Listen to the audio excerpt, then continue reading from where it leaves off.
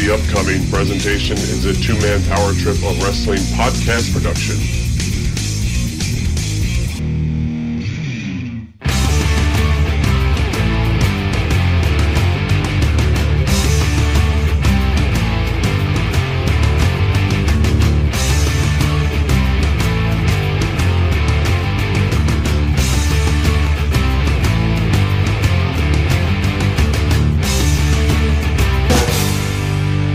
All right, let's get it going right here and right now. This is New Generation Declassified, and you're listening to a brand new episode of New Generation Declassified here exclusively on the two-man power trip of wrestling's podcasting empire.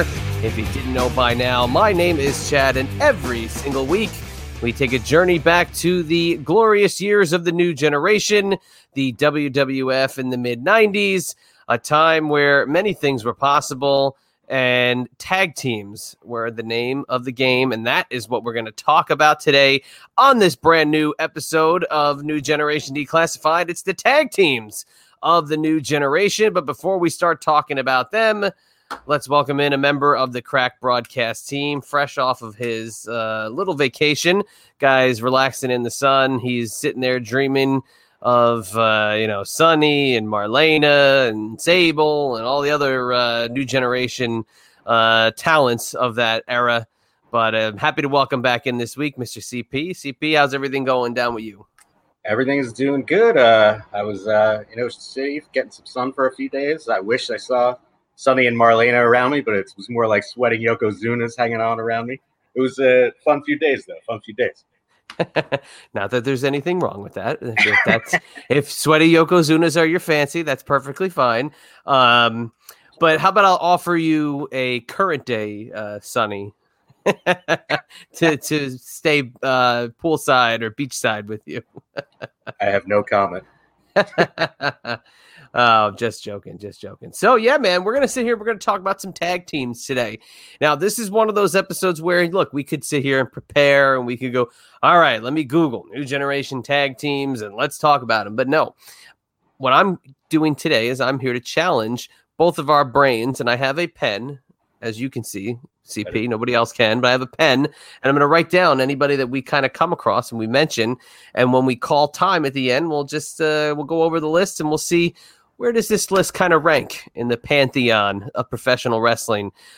Because I think we can all agree tag team wrestling has become a lost art, but was it a lost art around this time?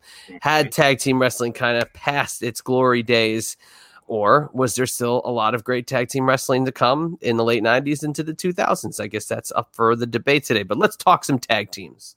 Let's do it. So who's a tag team? If I say the new generation era, what's the first team that comes to your mind? The first team that comes to my mind is probably the Smoking Guns. Okay. Billy and why would that be? They just seem to be the epitome of new generation to me. They were a team that was formed in that time. They were a clear gimmick team to Cowboys. And they were always, in my mind at least, from when they came in, they were kind of always in that upper echelon of the tag teams of that era. And they were never, at that time, they were never two guys that were smashed together, which happened a lot then, which happens a lot now. They were just these Smoking Guns. They were always near the top of the tag team heap for their time. And yeah, they were clearly had that gimmick worlds cartoon lands thing that happens in that new generation time period. Yeah, they really came out hot as Cowboys. I mean, that is like, there was no like dancing around. They might be Cowboys or, their names aren't just so identifiable that we know they're Cowboys. Like we're using our brains to figure that out. No, They had hats. They had jackets. They shot blank guns into the air. They were Cowboys. I mean, from the music to the presentation, Cowboys, the mustaches, the perfect mustaches, mind you, of Billy Gunn and Bart Gunn. But absolutely, I guess that would be the top team that you would say, because I mean they were baby faces, later heels, but 93, 94, they were the top babyface team. And man, they kind of held it down pretty well until Billy went out with his neck injury caused by, of course, a rodeo accident. Great cover up. But Billy Gunn goes out with the neck injury and kind of like closed the book on the Guns for the new generation from the babyface side. And then, they would kind of, I think they had a cool little edgy heel thing to them when they were bad guys around 96. They were paired with Sonny. They were tag team champs again, but they had the black vests, and they shaved the mustaches, and they kind of like had a different look to them. Kind of underrated, that time period, the Guns when they turned heel, it was a good presentation without a doubt. But I completely agree. That would be the first team that I thought of. But I thought of somebody different because I knew you were going to say the Guns. Well, what's interesting, when you threw the question at me, they weren't really on the top of my mind. But when you threw the question at me like that, like, who do you think of first? It was the Smoking Guns. I was never really a fan of the Smoking Guns. And I when they were a face team, I feel like I was always rooting against them. But yeah, they just kind of pop in my mind first when you say that team. Now, on last week's episode, we talked about the tag team tournament. Basically semifinals to finals for the Royal Rumble in 1995. So that was a makeshift team that we talked about last week, which would fight like it's a real fight, would face another makeshift tag team in the Royal Rumble tag team finals, which I'm not going to name the teams because I want them to come up in casual conversation, but that team, basically, long story short, the Smoking Guns get the belts back after all that tag team build. So that's kind of the funny part. They were always in the mix. I know the teams you were just talking about, I believe. Well, if everybody listens to the show, they absolutely would too. Here's a team that I got that came to my head first, and it's a makeshift team, but it's a team that makes sense, and it's a team that would kind of end up being a part of a team at 2 points, two different factions in this era. And that is, how about this one? The British Bulldog and Owen Hart. That's a very good one. They had a really long tag team title reign, if my memory serves me correctly, towards the end of New Generation, correct? Like 96-ish? Maybe they beat the Smoking Guns for the tag team championship, I believe, at Mind Games. And they hold the tag team championship all the way till the next summer, when I believe they lose them to Austin and Dude Love, or Austin and Shawn Michaels. I can't remember which iteration it was with that got it. Might have been Austin and Shawn Michaels, and so September to May, June-ish of 97. Yeah, I think you're right. Austin and Shawn Michaels sounds right to me, and that is that's a long reign. Especially for that era. It's interesting that you brought that up, because what was popping in my head previously as sort of the team that I think of as the dominant tag team of that era, not to change subject off Bulldog and Owen, but I always think of Owen and Yoko, which is kind of similar lines. Writing them down. Yeah, they both kind of come out of that Cornette faction. Correct. Pre-Camp Cornette, technically. Because really their Camp Cornette around the time I think Vader really gets into the mix around January. But just before we get into Owen and Yoko, with Bulldog and Owen, so not only did they come together, and this team is, like I said, it's a makeshift team. They got a common goal. They're both now the top heels on one side, but they got obviously a common enemy in Brett. But they basically have, at one point, a feud inside the tag team. And you think the Bulldog's going to be turning back to babyface, and Owen's going to, double-cross the Bulldog at some point. They managed to get through that and keep the team together brilliantly, leading to the Hart Foundation. So this tag team crosses through Camp Cornette and ends up in the Hart Foundation, where they would stay until, obviously Bulldog leaves the company, and then Owen's the sole surviving Hart member. Yeah, and that's pretty impressive, as Owen has played the character brilliantly of just super jealous guy for many years in this time period. And that team was able to stay together after he lost. It was the European title finals, right? That was Owen and Bulldog. Mm-hmm. And Bulldog February 97, I believe. Yeah, while they were Yeah, that's amazing that they were able to stay together. And let's also point this out too. So I believe they end up teaming sort of in the tail end of 95. There's that weird In Your House main event where another tag team we'll be mentioning in a few minutes takes on what's supposed to be Owen and Yokozuna, ends up being the Bulldog and Yokozuna, but Owen Hart takes the pinfall in the match. Very convoluted. But so they technically had a team match in 95, but here's where we blur the line. So the Hart Foundation, we can basically say the formula of the Hart Foundation is pretty much the end of the New Generation era. So this team crosses the border of New Generation to pre-Attitude Era. Absolutely. And it would be part of that faction for years to come, which is an amazing faction through the Attitude Era.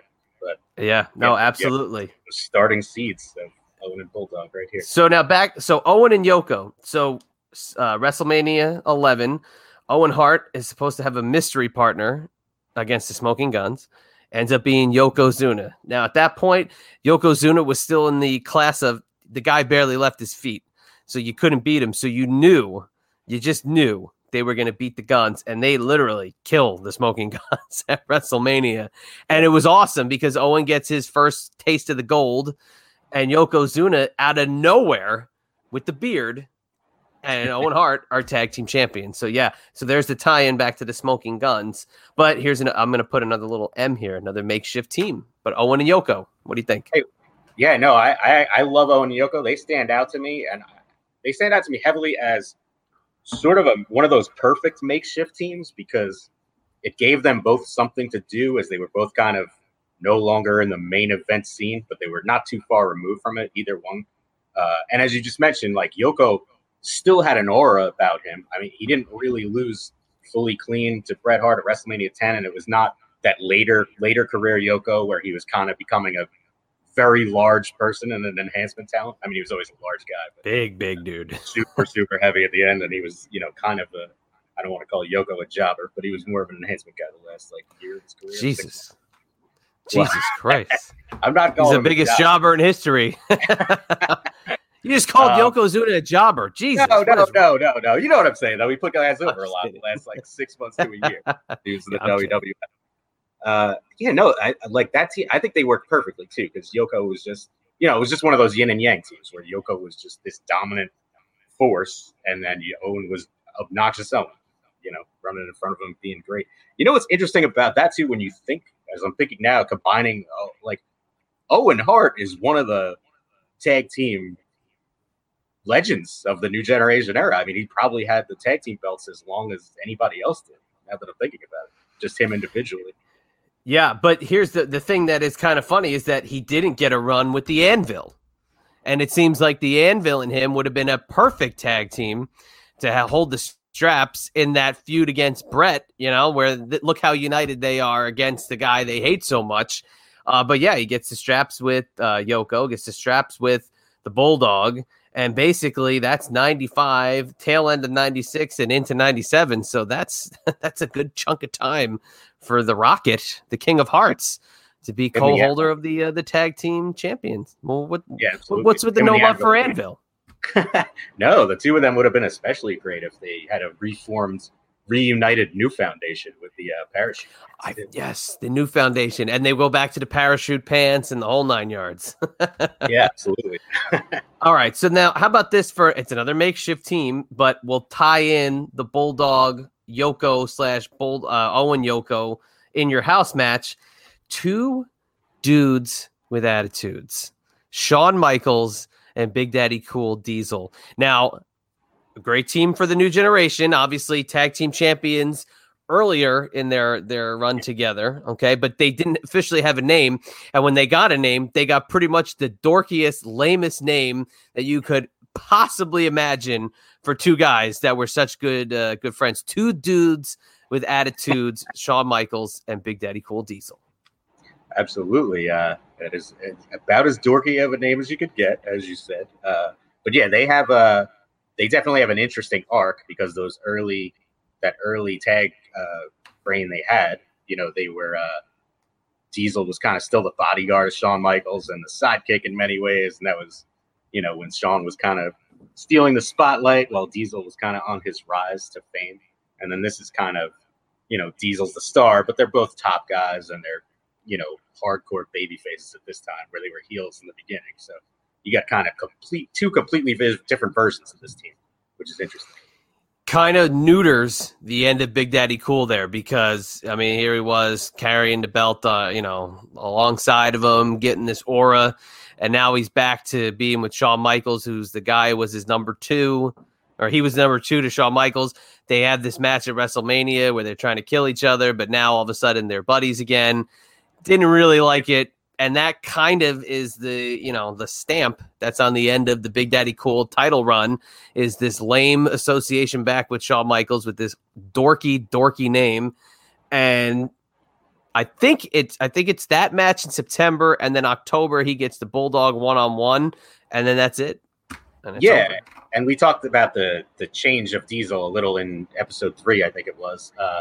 But yeah, this kind of stamps that this second Two Dudes with Attitude title reign, it kind of stamps that happy, smiley Diesel where he kind of lost that early mustard that was still there in his early face run and then came back, obviously, in the Bret Hart match.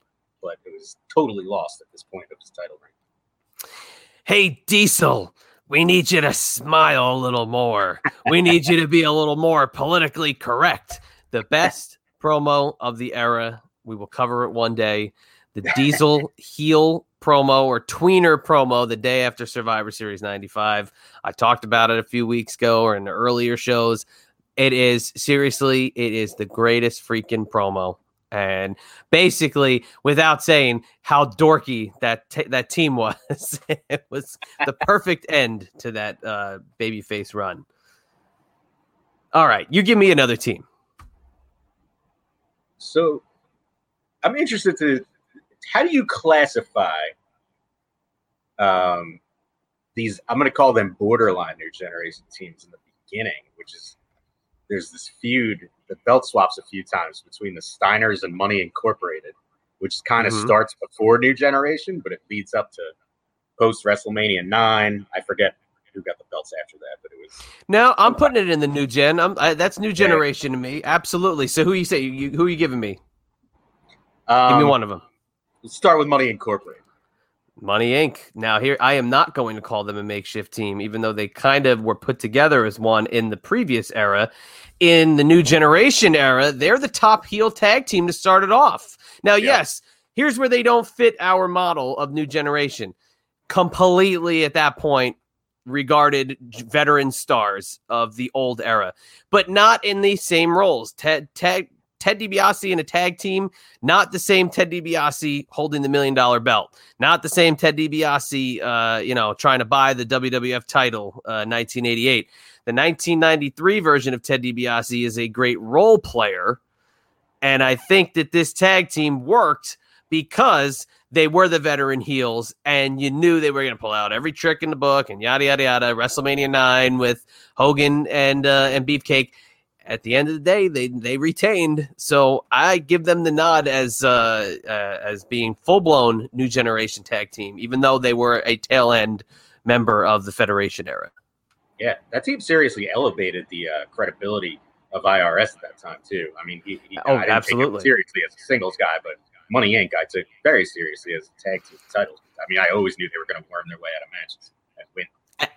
And guess what? And if it wasn't for Money Inc. being in that first couple of months of the New Generation era, basically till the summer of 93, till August when DiBiase leaves and really only wrestles for a few months after that, but comes back at January 94 Royal Rumble.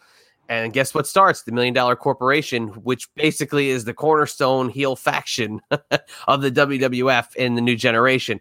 And IRS being a key member of it the whole entire time. Always the guy, look, superstars. Oh, IRS is on. He sucks. Oh, he wins. And then, 3 weeks later, he's losing to Bob Holly or something on Superstars. So absolutely great one. DiBiase, IRS. They didn't even pop in my head when we were populating the list. But funny enough, who you did mention, the Steiner brothers did pop in my head because I think on paper, as I have a fly flying by me. The Steiner brothers, or it might be a mosquito because I'm itching my leg now. The Steiner brothers really could have been absolutely dominant face tag team champions for a long time, but they're only there for basically a year of this new generation. And I give them a kind of not because of the Steiner brothers, just because of booking. I don't think we got to see the full Steiner brothers package that we could have and had seen, obviously, WCW, NWA, Japan, and all those other great stops they had in between. Yeah, my exposure at this point in my life, when I'm a little kid, was very limited to the Steiner brothers. I mean, I kind of only knew them as WWF guys at that time. And I did not get them when I was little. I didn't. I know there were wrestlers. The Frankensteiner was certainly awesome. That was one of my favorite moves. But other than the Frankensteiner, I just didn't get them as a team. They were just bland. They wore all those bright colors, which was, would have fit perfectly in the new generation for years. Mm-hmm. Oh, absolutely. Rick Steiner seems like a perfect new generation character as well. But yeah, I agree. I didn't really get them when I was a little kid. They didn't do anything. Now, here's where we'll give them a couple cool points. Great match at the Heavenly Bodies. Oh, come back to them. Great match at the Heavenly Bodies at SummerSlam 93 in Michigan. And Survivor Series 93, they're a part of the All-Americans with Lex Luger. And then the mystery partner will be revealed 2 weeks before, The Undertaker. So a great, kind of like a great bookend to their time. And I know they'd be in the 94 Rumble, but they were gone shortly thereafter. But yeah, not as historical as you would think. And I mean, and I knew the Steiner brothers from, WCW, and like, I was thrilled that they were going to be in the WWF because I was like, man, like, these guys can have all these great tag team matches. The Steiner brothers and the Nasty Boys, Halloween Havoc, a few years prior, Sting and Luger versus the Steiners. Oh my God. And I thought this is what we were getting. And we got some great matches. Oh, and we've talked about it a few times. Maybe the most underrated match of the entire era is the Steiners versus Brett and Owen. Oh, come back to them. And that, to me, we should have had more of that. And I just feel like with the Steiner brothers, we didn't. Yeah, no, I completely agree. There's certainly incredibly talented team. As I mentioned, I wasn't really familiar with them at this time. Later on, when I was a little older, I familiarized myself with a lot of Steiner stuff. NWA, WCW time, and they're definitely great. But yeah, they just didn't click for me in this little period they had in the WWF. Yeah, no, absolutely. So how about this? We'll go and talk about their SummerSlam 93 opponents, the Heavenly Bodies. So now the Heavenly Bodies quietly stay there for a long time, and shout out, of course, to our TMPT Empire host extraordinaire, Mr. Dr. Tom Pritchard. Absolutely great debut, absolutely great story that they're there from Smoky Mountain Wrestling. Love the Smoky Mountain Wrestling Tag Team Championship being mentioned on air, and Jim Cornette's foray into the WWF through the Heavenly Bodies and through Smoky Mountain Wrestling. And they fit in perfectly for what they were there to do. Great match with the Steiners. The Rock and Roll Express match at Survivor Series 93, wrong venue. Should not have been in Boston, Massachusetts. Should have been in like Atlanta or something. Died a slow death in Boston. Cornette's talked about that on air with us. And they would last through all the way up to 95 until the Gigolo was let go. And Dr. Tom would stay and be in another team later. I think the Heavenly Bodies had a perfect role in the new generation, and to me, they get high marks because I think what they were there to do was done perfectly. Yeah, it's interesting, and I don't think they were the champions, but I remember never the champs. Yeah, they definitely had their title match with the Steiners, you mentioned, and I remember them being a foil for a while with the Smoking Guns at one point. Yeah, they were definitely an entertaining team. Gotta love the Heavenly Bodies. And then here I also mentioned Brett and Owen. Brett and Owen, 94. They get the tag team title shot that looked like they were going to get it. Then it was taken away, and then they were getting it again. Face the Steiners, recorded for home video, not even broadcast on TV. On paper, their stuff was written like it was a story out of the Bible. But their tag team matches, don't really pop off the page except for that Steiners match because, that was really the pinnacle. But Brett and Owen didn't really get much time to kind of be a team.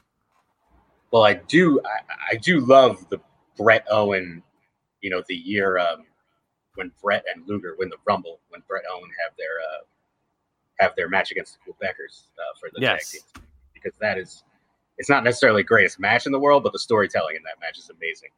With Brett his knee and Owen kicking his leg out of his leg. It's just, that whole segment is fantastic. Yes, and for those who've never seen it, Owen, when giving his speech to the great Todd Pettengill, I guess in the heat of the moment, didn't realize he said he kicked Brett's leg out of his leg. And he's technically right. He kind of did. But great storytelling. And then, led to is Brett going to make it to the match, which, of course, he does. And the double victory for Brett and Lex Luger. Now, we can always speculate who did win that match, but we won't do that on this show. We'll save that for another day. We can do that one day. The topics are infinite, and we're going to say that a million times, but we will go back to the videotape. Borderline my favorite Rumble, by the way, but we'll talk about that. It's a very good Rumble. Very good Rumble. But how about their opponents in that Rumble? The Quebecers, or as Todd Pettengill will call them, the Quebecers. Jacques and Pierre. I got to tell you something. Money Inc. may have been the champs heading into that first year of the new generation, but I got to tell you, the Quebecers basically rewrote the tag team book themselves, because I got to say, they are probably my favorite heel team of the era because of how perfect they were together. And again, here's a guy, Jacques, Federation era guy, with this younger dude, Pierre, who can do cannonballs off the top rope and, built like a brick shithouse. And I think they ended up being the perfect team for that era. Johnny Polo, not really feeling him for the Quebecers, but nonetheless, great team, great matches, great feud with the Steiners, and a couple title changes in between. Yeah, no, I agree. I love the Quebecers. When I was a kid, again, I like to say when I'm a kid when I talk on this show, I hated the Quebecers, but I hated them in a good way though, because they were just great at being an evil, snarky heel team. And now I find them hilarious, and I love them. If I ever go back and watch some of that old stuff, and you're definitely right with that cannonball move was incredible for the time. I mean, that finisher was crazy. You just didn't see that in WWF. Let me throw this team at you, and you tell me if you would consider them new generation, because they're kind of kissing the pre-Attitude Era, but they come back in March 97. Now, we've never put an end date on this era, but do you count the Legion of Doom in this era, yes or no? Interesting. I was going to ask you the same question at some point. I was thinking. Well, I'm hosting the show, so why don't you go right ahead and ask me the question? No, I'm kidding. I think they came back in a time that I would still technically consider a new generation, but for some reason I don't consider them a new generation tags. Yeah. They stick out like a sore thumb as, an 80s, very early 90s team. And then when they kind of did get a little run of success, it was definitely post new generation. Yeah, I agree. I don't know where to put them. I kind of don't even want to put them on the list, but just because they did come back in February, March 97, and we don't technically have this end date, we have this vague 97-ish time frame. I thought I'd just throw them out there, but I'm going to just put them in kind of like a side bubble here of my teams, because I'm not sure. I don't feel right almost putting them in because they really weren't there. So I would definitely put LOD 2000. No, 2000 is beyond. All right, give me another one. Come on, give me another team. First one that comes to your brain.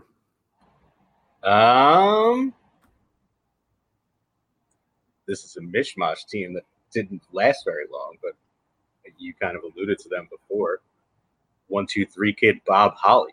Okay, featured last week on the episode, watching them in their journey to the tag team championship finals and victory. But we talked about them at length last week, so I'll give you your couple of minutes here to expound upon them. I just found them to be a very fun team.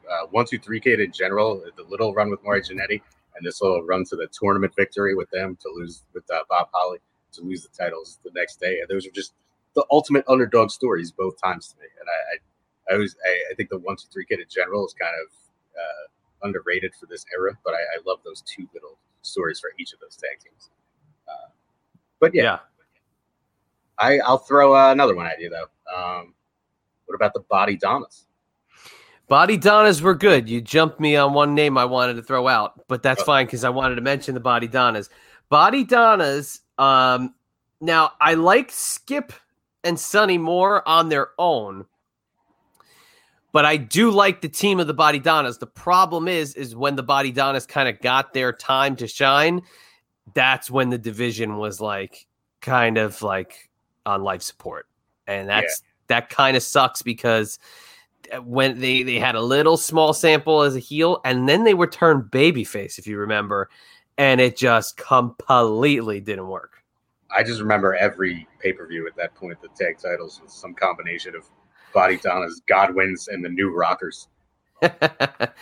Perfect. That's the segue. New Rockers.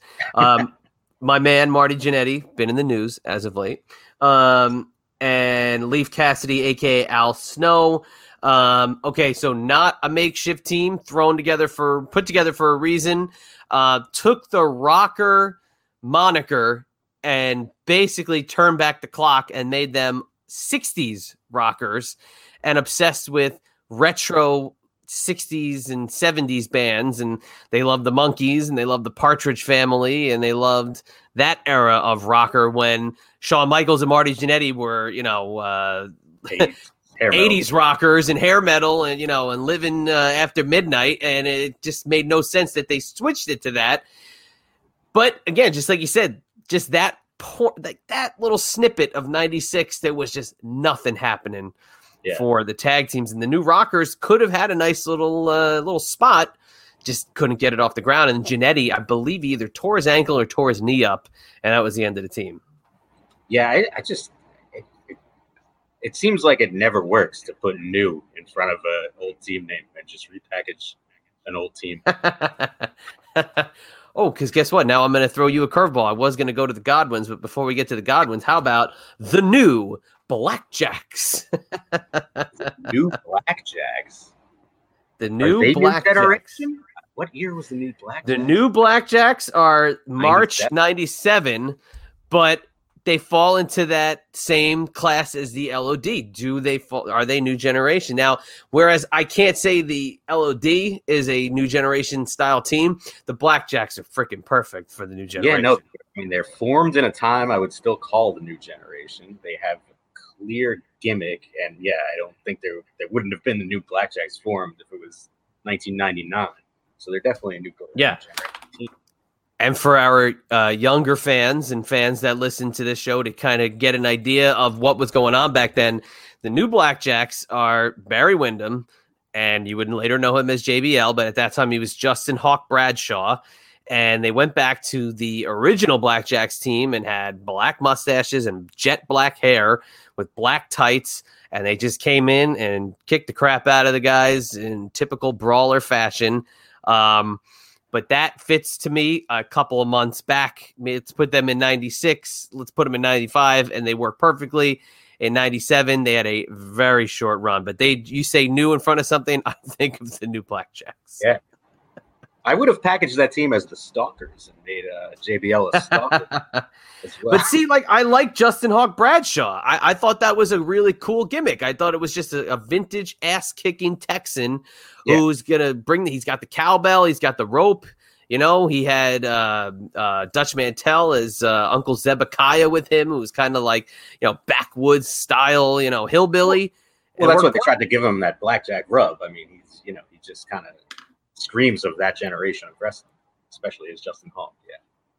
And Barry Windham, the Stalker, was seriously, it was like the stupidest thing. And Barry Windham is a great friggin' dude. And I have had many a fun conversation with Barry Windham, but the Stalker was not good. I think he would admit it, but the Stalker sucked.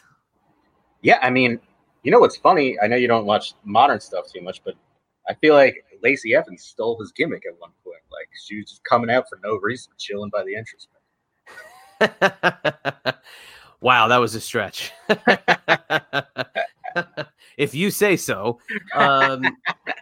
Speaking of reality, why don't we talk about this team? Now, here's a guy, again, and I don't mean to say this, a guy who I love talking about wrestling with when I've seen him, Henry Godwinn, a.k.a. the Godwins. So Phineas I. Godwinn and Henry O. Godwinn, Hog and Pig, paired with Hillbilly Jim, get a very cool, very long babyface run in the New Generation years, end of 96, early to middle 96 through 97, eventually would be heels in 97 and 98. But the Godwins, they get high marks from me. I like them. I think that's a great little team. Yeah, they're another team that's very definitive of the New Generation too, especially the face version, just with the coming out to the Do-Si-Do song with Hillbilly Jim and the slopping of people, the pig, what was that called? The pig pit? I'm trying to remember. Oh, the hog pen? The hog pens, yes. Yeah. Their hog pen matches. Yeah, no, I in that tail end, especially with the New Rockers that we just mentioned earlier, like I remember them being sort of distinctly the best team to me when it was kind of a weak array of teams around them. And I love the heel Godwins, by the way. That's a great team. When they were like Deliverance style, like where they were just pure like Southern Justice. Yeah, Southern Justice. Yeah. Then they were like corporate style rednecks. And I mean rednecks in all, sincerity. How about this team? Okay. Now, kind of in the Money Inc. vein, but even more of an extreme case, they did bleed into almost 1996. So their New Generation, even though you might not want to admit it, the Bushwhackers. This is, I don't consider them New Generation, but yeah, I understand what you're saying they are. It's funny that they almost got a revamping in the New Generation. They did. They were wearing different clothes. They had those, the tank tops. They had boomerangs. Yes. They got extra costume gear. Yeah, they had a vest and boomerangs, and they went from New Zealand to Australia and threw boomerangs into the crowd. Now, I didn't think they threw boomerangs in New Zealand, but, apparently they did. New Zealand, Australia, it's all the same thing. I mean, throw a dart, you might hit one of them if it's a big map. But yeah, Bushwhackers, they're there till 96. So they got to be there. Now, they weren't really on TV a lot. They were on Superstars. They were on all the house shows. I can't even really say they would put guys over because, I mean, who were they putting over? There wasn't many teams. Yeah, my memory of them, too, is winning a lot against super jobber teams. Yeah, exactly. Like on Superstars, it seemed like they always just beat no-name guys. Exactly. So they kind of have a successful New Generation run. Any way you stretch it, probably getting paid out the ass at that point and traveling, being, the Bushwhackers. So good for them. Battering ram is one of the most devastating moves of all time. Now, how about this one for a New Generation team? Okay. And we're kissing the time here. So we got a couple more we're going to name. I just don't want to forget this one. Now, they come in 96 to not a lot of fanfare, but they had been getting a lot of publicity while they were in ECW for a small amount of time. How about Furnace and LaFon? Furnace and LaFon, they're another one of those teams. I don't want to compare them to the Steiners, but when I think of the Steiner time period in the WWF, I think those guys are both a lot more talented than their run really gave them credence to. They were kind of nothing for me, but I think they were both like, on a wrestling work level, probably better than a lot of the guys at the time. They just didn't seem to fit into. To me, it's your smart mark, favorites. And I love them in ECW because it was different. My favorite era of ECW, 95, 96, when they would kind of pop in and be around, it was always cool because they weren't fitting the ECW mold. And I love the way they work. Now, Furnace and LaFon, I believe Dan Crawford was LaFon's name. And so they were Crawford and Furnace, or Furnace and Crawford. I can't remember. But yeah, no, when they got there in 96, they won the Survivor Series. So that was a big deal, sole survivors. And eventually, I believe they were in a car accident at some point, and Furnas hurt his back, LaFon hurt his neck. But they would come back in 97 at the tail end of the Montreal versus USA storyline, and they were on the Montreal side. So, or the Canada versus USA. So kind of weird. They're in 96, but mid 97, they're kind of gone because of injury, and then they're back. But yeah, I just wanted to throw them in because that's just such a rando team to kind of leave off this list. Can I throw out a team to you that? Yeah, please. Let's get a couple more in. Again, kind of a smorgasbord team, but they got a name, they got packaging, they got building as a team, if I remember correctly, although they kind of did nothing as a team. The Allied Powers. Yeah. You know, I wanted to say them early, and I forgot about them, but I'm glad you brought them up. The Allied Powers, Lex Luger, and the British Bulldog make it to WrestleMania as a team, have a cool mishmash theme song of the United States and England, what do you call anthems? Yeah. Very cool. But at that point, Luger was done. They didn't have anything else with Luger, so they threw him in this team. And, I mean, they looked great together, but it was just kind of like there was really nothing for them. And that was basically, I mean, Luger was on the heels of the Super Luger run that we've touched on a little before, if I remember correctly. It seems like, based on the placement of Luger and Bulldog always kind of being upper mid-card, like they should have just run through the tag division, but they were just around for a little while and didn't really do anything. But you could say this. Here's what it did do. So even though they win their WrestleMania 11 match, and I believe it was the opener. It was in the opener, it was the second. It was at the top of the card or bottom of the card, whichever way you want to talk, or whichever way you want to say it. The Allied Powers and Luger leaving for WCW leads to the British Bulldog turning heel, which ended up giving us Bulldog and Owen. So it kind of worked its way magically along the New Generation timeline. Completely worked its way. No, that makes sense. All right, rapid fire before we get to the tail end here. Well done. Timothy Stephen Dunn. They were a well done team. They're a good heel jobber team, essentially, I would call them. Solid for the year. All right, you get a absolute big fat F for this show for not mentioning Men on a Mission. I want to mention Men on a Mission. You're the host, man. You did it, man. Well, come on. Now's your friggin' time to mention Men on a Mission. I love Men on a Mission. I was all into the hand moving and the rapping along, the super face Men on a Mission.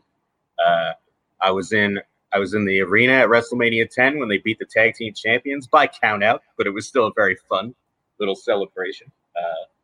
They had the amazing move of Mo just jumping onto Mabel's back to force his smash to be harder, his big splash. No, I'm a big fan of Men on a Mission. Techno Team 2000. Techno Team 2000 is they don't mean anything to me. Ouch, how dare you say that about Eric Watts? My God. All right, how about Barry Horowitz and Hakushi? Barry Horowitz and Hakushi is actually a pretty fun team. I think anytime Barry Horowitz, when he had his little windows and popped up into some relative success, they were always fun times. Hakushi was completely crazy for that time in WWF, and they were one of those odd pairings that it kind of worked for what they did. Here's a team that we could be talking about a lot more in the coming weeks. Popped in as part of the USWA WWF talent exchange a little bit, and would be a part of the Nation of Domination, PG-13. PG-13 is cool. They had a pretty good match on a Monday Night Raw with the Smoking Guns. I would also say, I don't want to bring in the whole Nation of Domination, but the original formation of that group, their rapping entrance was pretty unique for the time. They brought an element of realism that was only kind of just becoming to exist at that time. How about, okay, and just hit a brain fart. We didn't mention Bam Bam Bigelow and Tatanka. Oh, that's because they're not as good as the 1, 2, 3 Kid and Bob Holly. But where do you, so like, all right, they didn't have a long run. They were the $1 Million Corporation. So you saw, the $1 Million Corporation's taking on whoever. It was usually Bam Bam and Tatanka.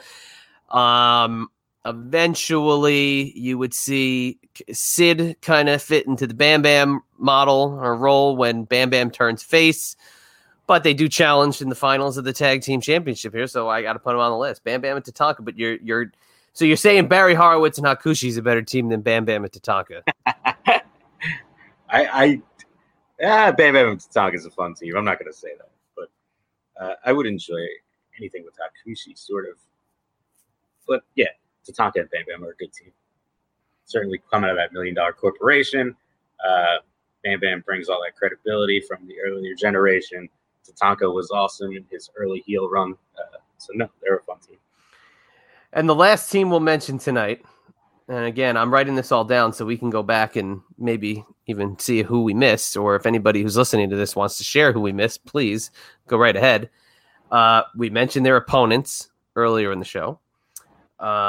Without this man, the wrestling business would cease to exist, in my opinion. How in God's name did we wait until the last closing seconds to mention the Mega Maniacs? Hulk Hogan and Brutus the Barber Beefcake. Yeah, I don't think of them as a real team. I think that's why you gave me so much credibility on Money Incorporated being a new generation team, just because you wanted to talk about Mega Maniacs. Hey, he was technically WWF champion in the new generation. Okay. Brutus the Barber Beefcake miraculously came back from a debilitating accident, parasailing accident that took his face off, brother. Yep. And the Mega Maniacs challenged for the Tag Team Championship at WrestleMania 9. They would be on the house show circuit from WrestleMania to about King of the Ring, and afterwards they take on the Beverly Brothers on the house shows. We missed the Beverly Brothers, but that's okay. You know, we'll come back. But to me, if we're putting Money Inc. into conversation, the Mega Maniacs fit right in. So as usual, Hulk Hogan saves the friggin' day. Yep. And I'll never forget sitting at Monday Night Raw, the first ever Raw that Hogan was on. Forget about it. Must-see TV in every sense of the word. And don't you dare tell me different. I'm not going to deny that. Hulk Hogan came back. That was amazing. All right, so here's the final list. Smoking Guns, Bulldog and Owen, Owen and Yoko, Two Dudes with Attitudes, Money Inc., Steiner Brothers, Heavenly Bodies, Brett and Owen, Quebecers, maybe LOD. 1, 2, 3 Kid Bob Holly, Body Donnas, New Rockers, New Blackjacks, Godwins, Bushwhackers, Furnace and LaFon, Allied Powers, Well Done, Men on a Mission, Techno Team 2000, Barry Horowitz, Hakushi, PG-13, Bam Bam Tatanka, and the Mega Maniacs. Where do you put this kind of talent up against the pre-New Generation years and the post-New Generation years, looking at all these teams? For later day, we got to talk Head Shrinkers, too. I forgot. Holy crap. You see, just save it for the next one. We can't even get into them. Holy crap. How do we miss the Head Shrinkers? I don't know. That's pretty crazy. So if I'm just going, I mean, it sounds deep, but if I'm just going by what I would consider top tier teams, and I do love this generation, but I think it's mostly for the single stars. I consider it to be kind of lost and kind of weak in the tag team worlds. However, I don't think it was fully lost at this time, because I do think tag team wrestling picked up to a degree in the late 90s. And if I think of my favorite teams, they all seem to come from, late 80s, early 90s, or late 90s, early 2000s. But I kind of have a black hole in this time period where I wouldn't put anybody in there in my top 5, maybe even top 10, but definitely not top 5 of ranking tag teams. If I was going to look at the Attitude Era and then like the early 2000s, I would give this probably a number 2 to, and I'm going off the 80s era, the Glorious Era, the Federation years. I would, just because of the sheer amount of talent, and we watched I'll give you depth. I'm sorry. Go ahead. Yeah, and then we watched tag team matches get shorter and shorter and shorter as the years went on. And basically in the Attitude Era, you'd get your tag team match. It'd be like 2 minutes and 30 seconds. And it would be, the Outlaws versus LOD. And you're sitting there going like, oh man, no, that was a barn burner. It was like 3 minutes. So that's the only knock I give that era versus these guys. They get good time on shows. They get, 1-2 segments on Monday Night Raw. The pay-per-views being so much more kind of exclusive back then. I would put this one absolutely behind the Glory era, the 80s, but probably ahead of maybe, if anything, maybe I'd say the early 2000s. The end of the 90s did have some good teams in there, so that's a tough one, but this ain't the Attitude Era show. It's New Generation Declassified, so I can't really speak on that at this time. No, I hear you. Yeah, I agree with you on depth of talent. When I'm starting to make a list of who I think are the most, either the best or just my favorite, most entertaining tag teams, it is kind of split between Attitude Era and that Golden Era. And I don't have anybody from here on. All those names I just gave you, give me your favorite. Owen and Yoko. Owen and Yoko. Wow. And put a star next to them for you. I am going to give the nod to the Quebecers. Okay. And that does make more sense. I'm not going to argue with you. That's a clean, entertaining heel tag team. You can't not hear that theme song and just get a smile on your face and fantastic. Put on those big mounty sunglasses. Well, excuse me, they're not the mounties. Put on those sunglasses, and Jacques Rougeau is just such a damn good heel. So very good stuff. All right. Well, we'll wrap it up here for this week on New Generation Declassified. You've been listening to this on the two-man power trip of wrestling's podcasting empire. Every single week you get to hear me, you get to hear CP, and you get to hear Timmy, who's usually behind the scenes, but he's taking care of some Timmy W business as we speak. And hopefully he'll be back and rolling at a later date. So with that being said, if you want to follow more going on in the TMPT Empire, head on over to tmptempire.com. There you'll get links to all the podcasts under the umbrella. It's many, many shows. It's many, many interviews. It's many, many personalities. And there's no lack of wrestling content. So that is for damn sure. But if you want to hear more from me, you can go on over to Twitter or Instagram. It's at ChadEMB. There you can catch me talking about some wrestling, catch me talking about some baseball, and everything in between. And just, again, appreciate everybody who listens to the show, and every single week getting some more feedback. It's friggin' awesome. I just hope everyone's enjoying it, learning from it, and, taking a little bit. And let's enjoy wrestling for a change instead of complaining about stuff and saying how much it sucks. Let's go back and watch some good stuff. And if you've got some ideas, always drop them online to me. I will always listen to them. I love hearing from some old school fans. So CP, talk about Stick and Move podcast, the new season coming, and what else you got going on? Oh man, did you see how crappy Monday Night Raw was this week? No, I didn't. So I'm just messing with you. Stick and Move Stories. You can check out the archive. It's a podcast where we talk about historic boxing matches. Stick and Move Stories podcast. You can just plug that into Google. You'll find it. You can find it on Spotify and Anchor. It's also Facebook.com/Stick and Move Stories. I'm going to be launching a new season around Labor Day, possibly right after Labor Day. So that's coming in early September. And you can find me on Twitter at Pugs. That's PUGZZZ with 3 Z's at Pugs. Other than that, I was on the beach last week and I have to go to work tomorrow. That sucks. Sorry to hear that. I think I've said this to you before. You need a few more Z's at the end of that that Twitter handle. I do. Did you max out the Z's? Did you hit enough? Did you hit the number character limit? I did not. I tried to adjust my Instagram to match it, and I was not able to. And I would have had to put like 8 Z's on my Instagram. So no. So there is a Pugs with 7 C's out in the Instagram world? There absolutely is an Instagram. Now, is it true that is a dog, a pug dog, that's just a group of pugs that got together and they have the Instagram? There are several pugs, and they like to put Z's on the end. That's all I got. That's all I could think of when I thought of pugs quick. So the coolest pug puts the Z on, and then the more Z you add, the cooler you are. Oh my God. Almost as cool as me rocking the no sleeves on this recording, man. Because I got the guns. Sun's out, guns out. And guess what?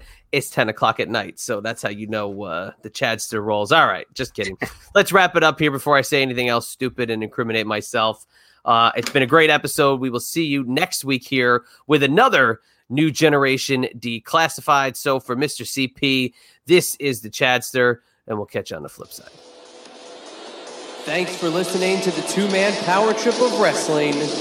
What the world is downloading.